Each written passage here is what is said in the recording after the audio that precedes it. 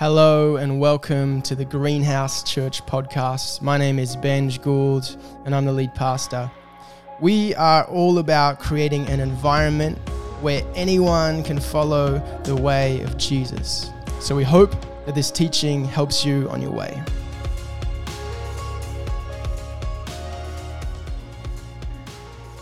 We are working our way through the book of Luke, and we're in Luke chapter 12 at the moment, and we're going to read this morning Luke chapter 12, verse 22. And we started this little series in the chapter 12 of Luke a couple of weeks ago.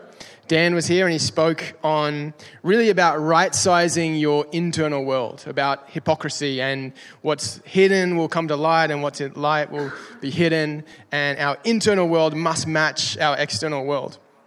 And then we talked about the fear of God, which is an interesting topic, but really is about right-sizing God, putting God in his rightful place. And when we put God in his right place, in his right size, all the people around us seem to become perfectly human size. No larger, no bigger, just as they should be. We don't need to fear people once we fear God. And then Rich spoke last week on really about right-sizing our possessions within the story of sort of now versus eternity.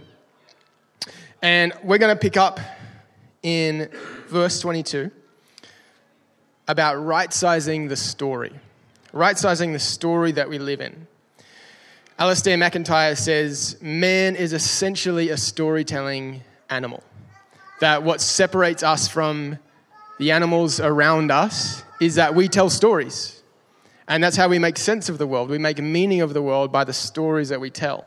And we like to think that we're completely rational beings and we make decisions about what we're going to do from day to day based on, all the data and all the scientific evidence. But it's not true. We make decisions based out of the story that we're living in.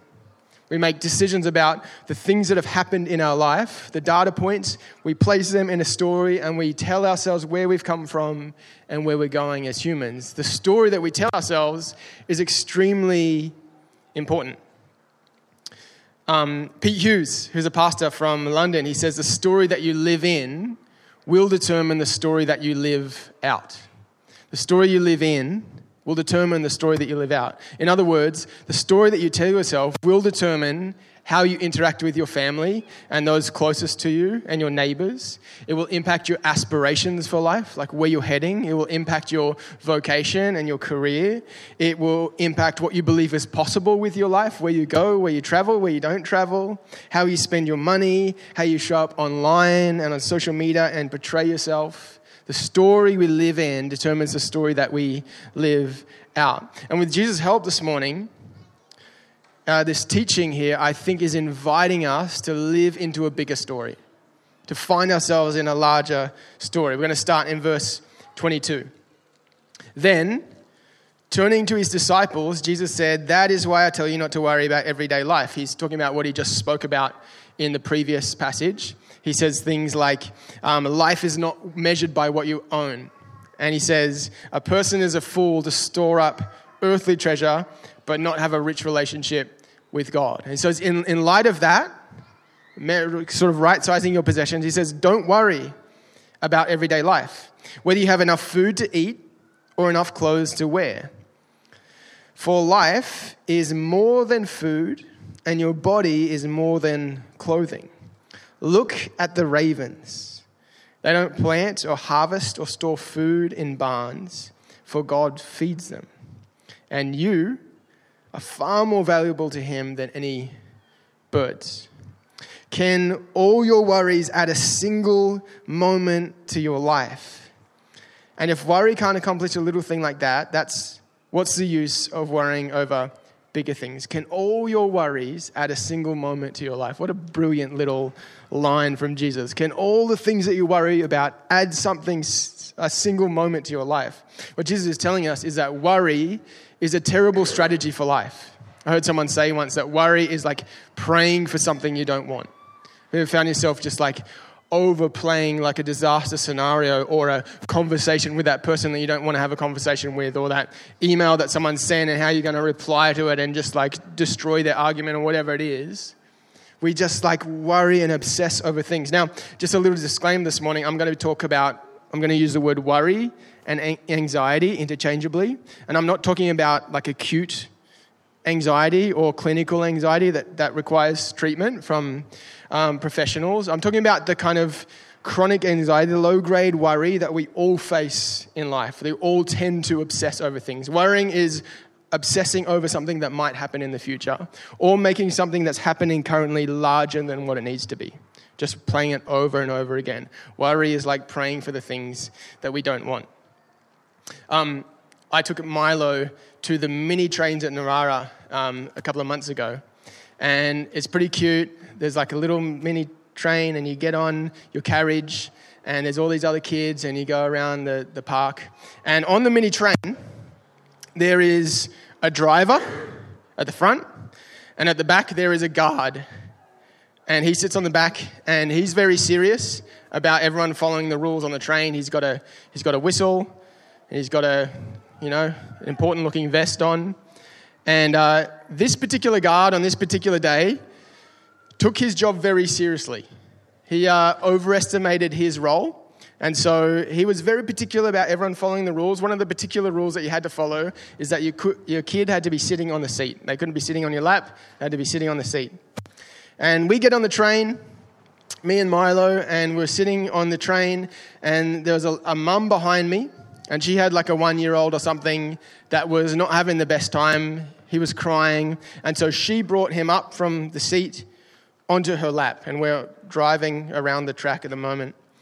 The guard sees this travesty of an event and starts blowing his whistle, signaling to the driver to stop. This particular driver, though, was hard of hearing, and so he was just trucking on. And so old mate's at the back just whistling. He eventually gets over it, and he gets off the train, and he runs to the front of the train and just whistles in the driver's ear. Just, bah! The driver stops, and he goes and yells at the mum who's struggling with her kid. And so she puts him back onto the seat, and he's screaming. We go again, and he's having a terrible time. She's having a terrible time. And she, rightly so, I think, just pulls him back up to her lap, which is like, it's like 1 centimetre difference. And the baby stops crying. It's all good. Everyone's having a great time. And the whistle goes again. We stop the train. She gets a talking to. She forces child onto the seat. And we're going. Child's crying. And then one more time she picks up child. And the whistle goes. The train driver can't hear because he's hard of hearing. And so he's whistling. And the guard just gets so angry that he jumps off. He derails his carriage with his foot accidentally. And so this train full of children is derailing as we're on it. And the driver's got no idea. He's just having a great old day. And people are running from everywhere, like it's a big thing because all these like kids are on the train. And the train stops, and the guard just starts swearing. This is like all kids just yelling, and he picks up his carriage and he just throws it and he walks away. And I can tell you in that moment, like he had overestimated the size of his role, I think. And we all tend to do this. It's a funny example, but we tend to do this is we overestimate the thing that's in front of us and we get overly obsessed about it, and it becomes a much larger issue than it needs to be. And I think Jesus has an antidote for us here, verse 27. Look at the lilies and how they grow. They don't work or make their clothing, yet Solomon in all his glory was not dressed as beautifully as they are. Solomon was a king and has been known to be the richest man in the history of Israel. And if God cares so wonderfully for flowers that are here today and thrown into the fire tomorrow, he will certainly care for you. Why do you have so little faith? Jesus is telling us that if you are freaking out, if you're worrying, obsessing over something, maybe it's just good to go outside and look at the birds and look at the flowers and take a deep breath and realize that everything around us is a gift. All of life is generosity. There is generosity from God around every corner. If you ever heard astronauts talk about the first time they go into space and the first time they see our planet from space and see the big dome, and there's no borders, and there's just like all these different things going on the earth, and they talk about the thin blue line. you can just see over the horizon, which is our atmosphere. And many astronauts talk about this like incredible moment, realizing that it's that thin blue line that's keeping us alive, our atmosphere. And it's moments like that you realize everything around us, like we are on a ball in the middle of nowhere next to a flaming atomic thing called the sun that's not burning us. We're just sitting on a winter's day enjoying the sunshine, and there's birds flying in the air and there's flowers on the ground. We realize that all of life is a gift. There is actually so much out of our control, and that can lead us towards worry. And worry is often a strategy we use to try and control something. We sort of overly obsess about it. Or it can lead us to the path of trust. Jesus says this. He says, "Why do you have so little faith?" And often as Westerners, we read that word faith and think it means like our intellect, what we believe, our right thinking. And it does include that, but I think a better translation is trust. Why do you have so little trust? And we can look around at the birds and the lilies and the thin blue line that's keeping us alive. And it can lead us to worry because there's so much out of our control. There's, the kind of global economic thing going on, and there's wars and there's tensions and there's natural disasters and there's pandemics and there's personal disasters and there's health concerns and there's all sorts of stuff outside of our control. And that can either lead us towards worry and obsessing, trying to control our little thing, or it can lead us to the path of trust. To trust that there is a bigger story. To trust that God holds the world in his hands. Why do you have so little faith? Our lack of control either leads us down a path of anxiety or down a path of trust. Verse 29. "And don't be concerned about what to eat and what to drink. Don't worry about such things. These things dominate the thoughts of unbelievers all over the world, but your Father already knows your needs." Don't worry about what to eat or what to drink. Don't obsess over the things that you feel like you need. These thoughts dominate those of unbelievers.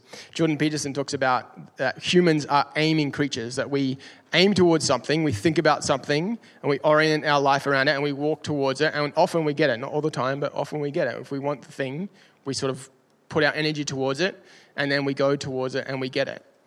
And Jesus is saying here that sort of way of thinking dominates the thoughts of people, unbelievers, people that don't trust in the bigger story.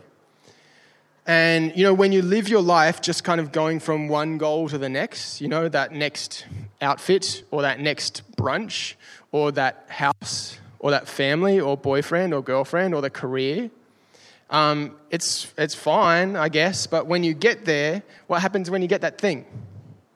What happens when you get the job or you get the house? Then what? Well, you want a slightly bigger house. You want a pay rise. You want a slightly better job. And I've heard someone say, I heard that old saying, how much is enough? Just a little bit more. Doesn't matter how much you have. How much is enough? Just a little bit more than what I have. And that can just dominate our way of thinking. It can fill our life with worry because we're always worried about the little next thing that I need. A little bit more than what I currently have. But Jesus here is telling us to right-size that. When Mel and I, for a big portion of our life, for a decade of our life, our kind of life goal, the thing that we were sort of working towards was planting a church. And then 2019 comes, we plant a church. And then after that, you start to go, well, what now? Like we've planted the church. We've done the thing that was like dominated all of our 20s. And the antidote to that, I think, is what Jesus says here. He says this, verse 31. "Seek the kingdom of God above all else, and he will give you everything you need." Seek the kingdom of God above all else. It's great to have goals in life. It's great to aim towards something. But what happens when that becomes our sole focus? Our story becomes smaller. If our story just becomes about getting the right job or traveling or getting a husband or wife or whatever it is, our story is constrained. But Jesus is telling us to look up, have the bigger story at mind. The kingdom of God is one of Jesus' favorite phrases. He says it over and over again, the kingdom of God or the kingdom of heaven. And the kingdom really means, any kingdom requires a king. It requires a people. It requires a culture and it requires a place. That's what a kingdom is. Any kingdom in history, you can sort of narrow it down to those things. A kingdom has a king, it has a people, it has a culture, and it has a place. And the kingdom of God, the king is Jesus. John Maxwell says everything rises and falls on leadership. It's an old leadership maxim. And he says everything in life rises and falls on leadership. And if that's the case, then the person that I want in charge of my kingdom, the government that I'm part of, the politics, is Jesus. I think there is no one better suited to be the king of our kingdom than Jesus, a person who actually lived out love in all human history, in all of the cosmos. I think he is the best king. If Jesus is the president, the prime minister, the leader of the government, then our kingdom is in pretty good hands. A kingdom needs a king, which is Jesus. It needs a people, which is you and me. If you're a follower of Jesus, you are part of the kingdom. There is a bunch of other churches meeting around the coast. Followers of Jesus, different denominations, different practices, different traditions. They are part of the kingdom. There are 2.7 million believers in Sudan. There are 80 million believers in Ethiopia. They are all part of the kingdom of God as well as the person next to you. The kingdom has a king, a people, and the kingdom of God is relational and not structural. It's not about brand. It's not about denomination. It's not about actually having the right belief, as much as right belief is great. The kingdom is about having Jesus as your king, and then people. The kingdom of God always moves relationally. The kingdom has a king, a people, and a culture. The culture of Jesus' kingdom is an ethic of love, an ethic of justice, a way of love marked by loving your enemy and forgiveness, marked by the fruit of the Spirit, love, joy, peace, marked by self-sacrifice, taking up your cross. That is the ethic of the kingdom. And a kingdom needs a place. And I think this is the one that always trips us up, particularly us Christians in the West, because we think the kingdom of heaven is some place I go to when I die. And this is just sort of proving ground. This is a test on whether you go to heaven or you go to hell. But Jesus didn't think about the kingdom of heaven like that. Jesus thought about, and this is true through the whole biblical story, that heaven and earth are always meant to be married and interconnected. And they were pushed apart because we made ourselves king and not Jesus king. And so we're living in a different kingdom. There are two kingdoms at play, empire and shalom, peace, restoration, wholeness. And the kingdom of heaven, its place is eternity, absolutely, but it is also now. Martin Luther has this great line. He says that if I knew the kingdom of heaven was coming tomorrow, if Jesus was returning tomorrow, I would go and plant a tree today. Because this world and this earth, what we do here, matters in the kingdom of heaven just as much in eternity as it does now. It's all interconnected. Jesus is coming back to restore all things, a new heaven and a new earth. Everything that entails. He prayed. He taught us to pray. Your kingdom come, your will be done here on earth as it is in heaven. This is Jesus' mission, to bring restoration and wholeness and healing to earth right now. As followers of Jesus, as people of the kingdom, that's what we are to do. And the larger the story we inhabit, when we inhabit that story, that there is a king and a people and a culture and a place, then the things that we begin to worry about become smaller. They don't go away. They're still there. But they right-size in the story. We still worry about all sorts of stuff. The bills we've got to pay, the mortgage, whatever it is, the career, the stuff we have to worry about. But Jesus says here, seek first the kingdom, look up, see the bigger story, right-size the story, and all that stuff will fall into place. What do you find yourself worrying about most in life? What do you find yourself obsessing over, in the depths of the night when there's nothing else going on? What do you play over and over in your head? Because that is a good indication of where you're sitting in the story. And we can so easily narrow our story down to just now, or just what's in front of me, or just that little bit more that I want. But if we look up, look around, look at the birds, look at the lilies, remember that all of life is a gift. We are situated in a bigger story. And often when we're worried about small things, it's because we're living in a small story. And Jesus' invitation to us again and again, because we so easily get our eyes narrowed down to right in front of us, is to look up, Look around. There is generosity around every corner. He goes on, verse 32, he says, "So don't be afraid, little flock, for it gives your Father great happiness to give you the kingdom." To give you the kingdom. The kingdom is a gift, not something that we earn. In verse 33, "So sell your possessions and give to those in need. This will store up treasure for you in heaven. And the purses of heaven never get old or develop holes. Your treasure will be safe, no thief can steal it, and no moth can destroy it." Treasure in heaven is an interesting phrase. And often we go to that same place again, thinking heaven is some place I go to when I die. It's eternity. It's got nothing to do with now. Now it's just a proving ground for then. So we think storing up treasure in heaven is like, getting a better house in heaven. And maybe that's part of it. But I think what Jesus is inviting us into is to invest into the kingdom reality rather than just what's in front of you. A new car will eventually become scrap metal. But the more we invest in people and what God is doing, that stuff lasts forever. The King and his kingdom are everlasting. And I think I love this because Jesus is inviting us. He's talking about worry. He's talking about looking around, remembering the ravens and the lilies, right-sizing the stories, seeking first the kingdom. And then he says this, give away money. Jesus is telling us that an antidote to worry is actually generosity. An antidote to worry is actually generosity. Part of my job is public speaking. And people often say that they have a fear of public speaking. I don't really like public speaking either. Like a sort of Sunday keeps rolling around and I feel like I have another 25 minutes to stand in front of people and say something coherent and that doesn't, get me in trouble. And I'm worried about all the podcasts I've done in the past and like what will get dug out in the future and I'll get cancelled in some way because, it's never good to have a microphone in your face all the time. But one of the best pieces of advice I was ever given around public speaking, because it is a fear of people, because we get fearful of what people are thinking of us, right? And someone said to me once that in order to overcome a fear of public speaking, all you have to do is get the focus off you, like how will I be portrayed? What will people think about me? Will people think I'm smart enough? Will they find me funny? Will they find me likable?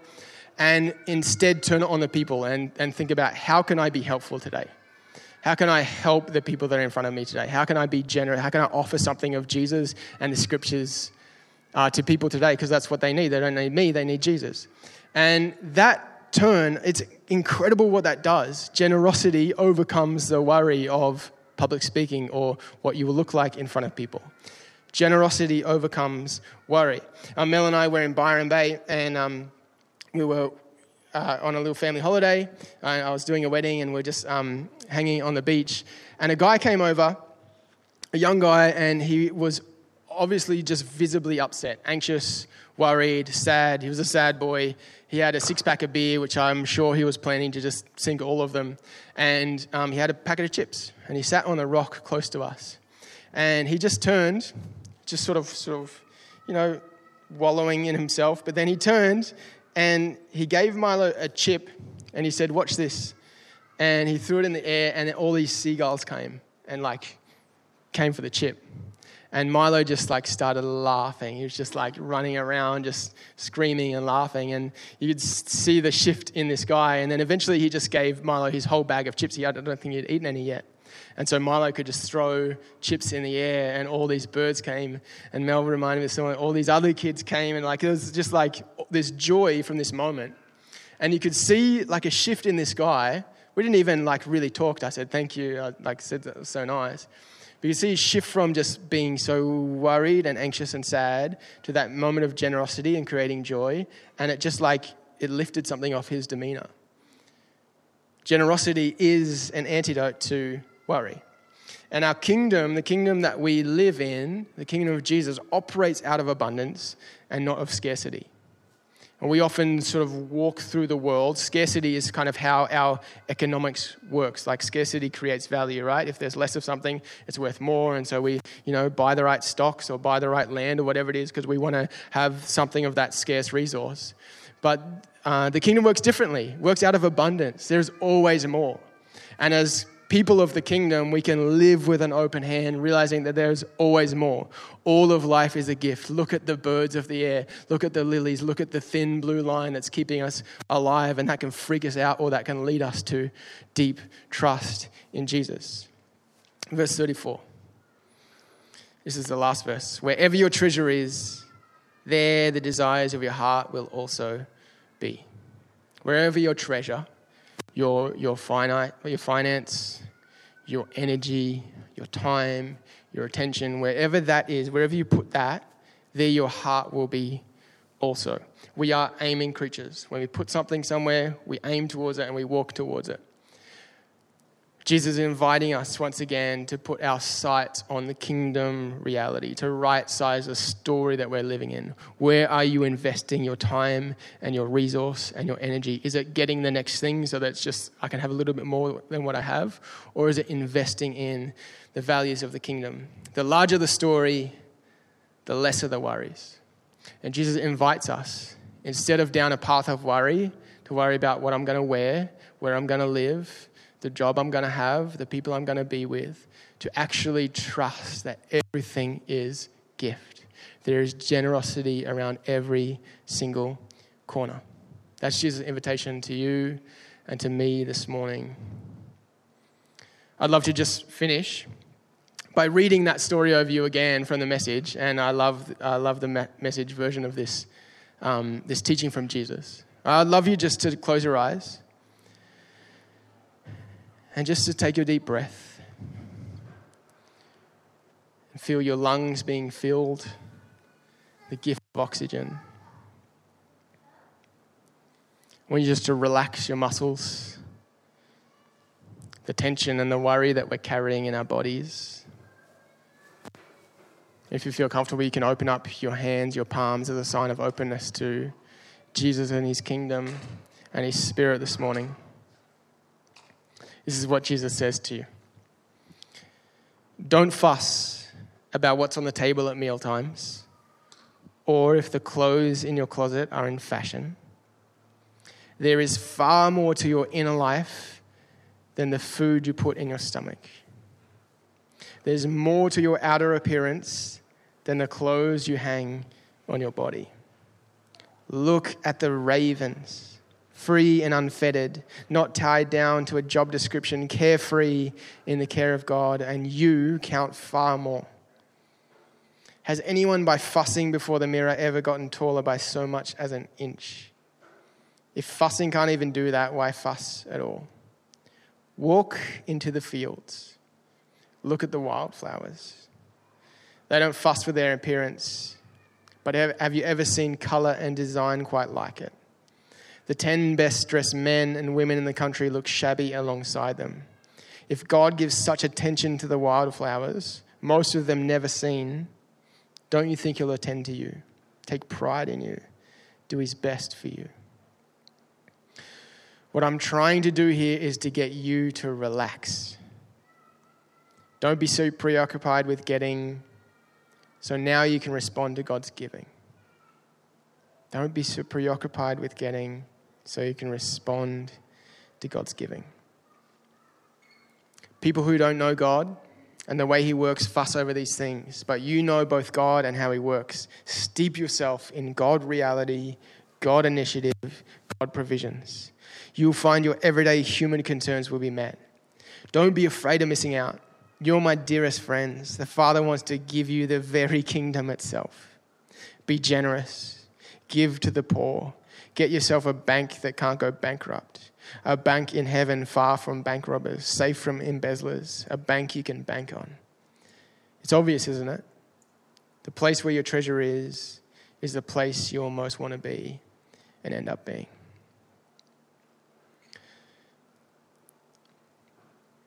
Jesus, we're reminded that we are surrounded by generosity. The people around us, the roofs over our heads, the sun in the sky, the air in our lungs, the shoes on our feet, the grass that we walk over, the birds of the air, the flowers,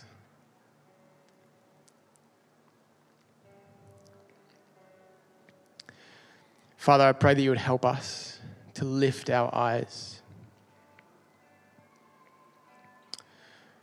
Oh, we so easily make small parts of the story big.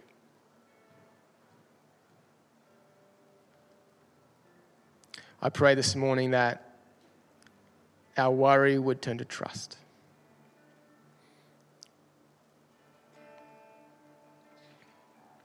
Thank you that you are happy to give us the kingdom, happy to welcome us in, to give us a place. Thank you that we find our home in you. We're welcomed into the family of God. And I pray for those of us this morning that are facing real things that we need to be worried about and we need to make plans around. We need to problem solve. Financial stresses or working about the job or relational tensions. And when we can't pretend that those things will go away, but I pray that you would help us to lift our eyes to you. Maybe right-size the story again. Maybe remember that you are coming back again to make all things new. And you are making all things new right now. Your kingdom is breaking in. And so we face those problems, those tensions, those hardships, that grief, with an open hand. Realizing that you are generous. That all of life is a gift. Help us to live with open hands of generosity. Help us to right-size the story. Help us to right-size those worries that are in front of us. We need your help. We can't do that on our own. We need a constant reminder. So I pray that this week, as we walk and as we worry, that we might be drawn to the bird that flies overhead, or the flower that sits next to our foot. May we be reminded of your generosity and your love. In your name, amen.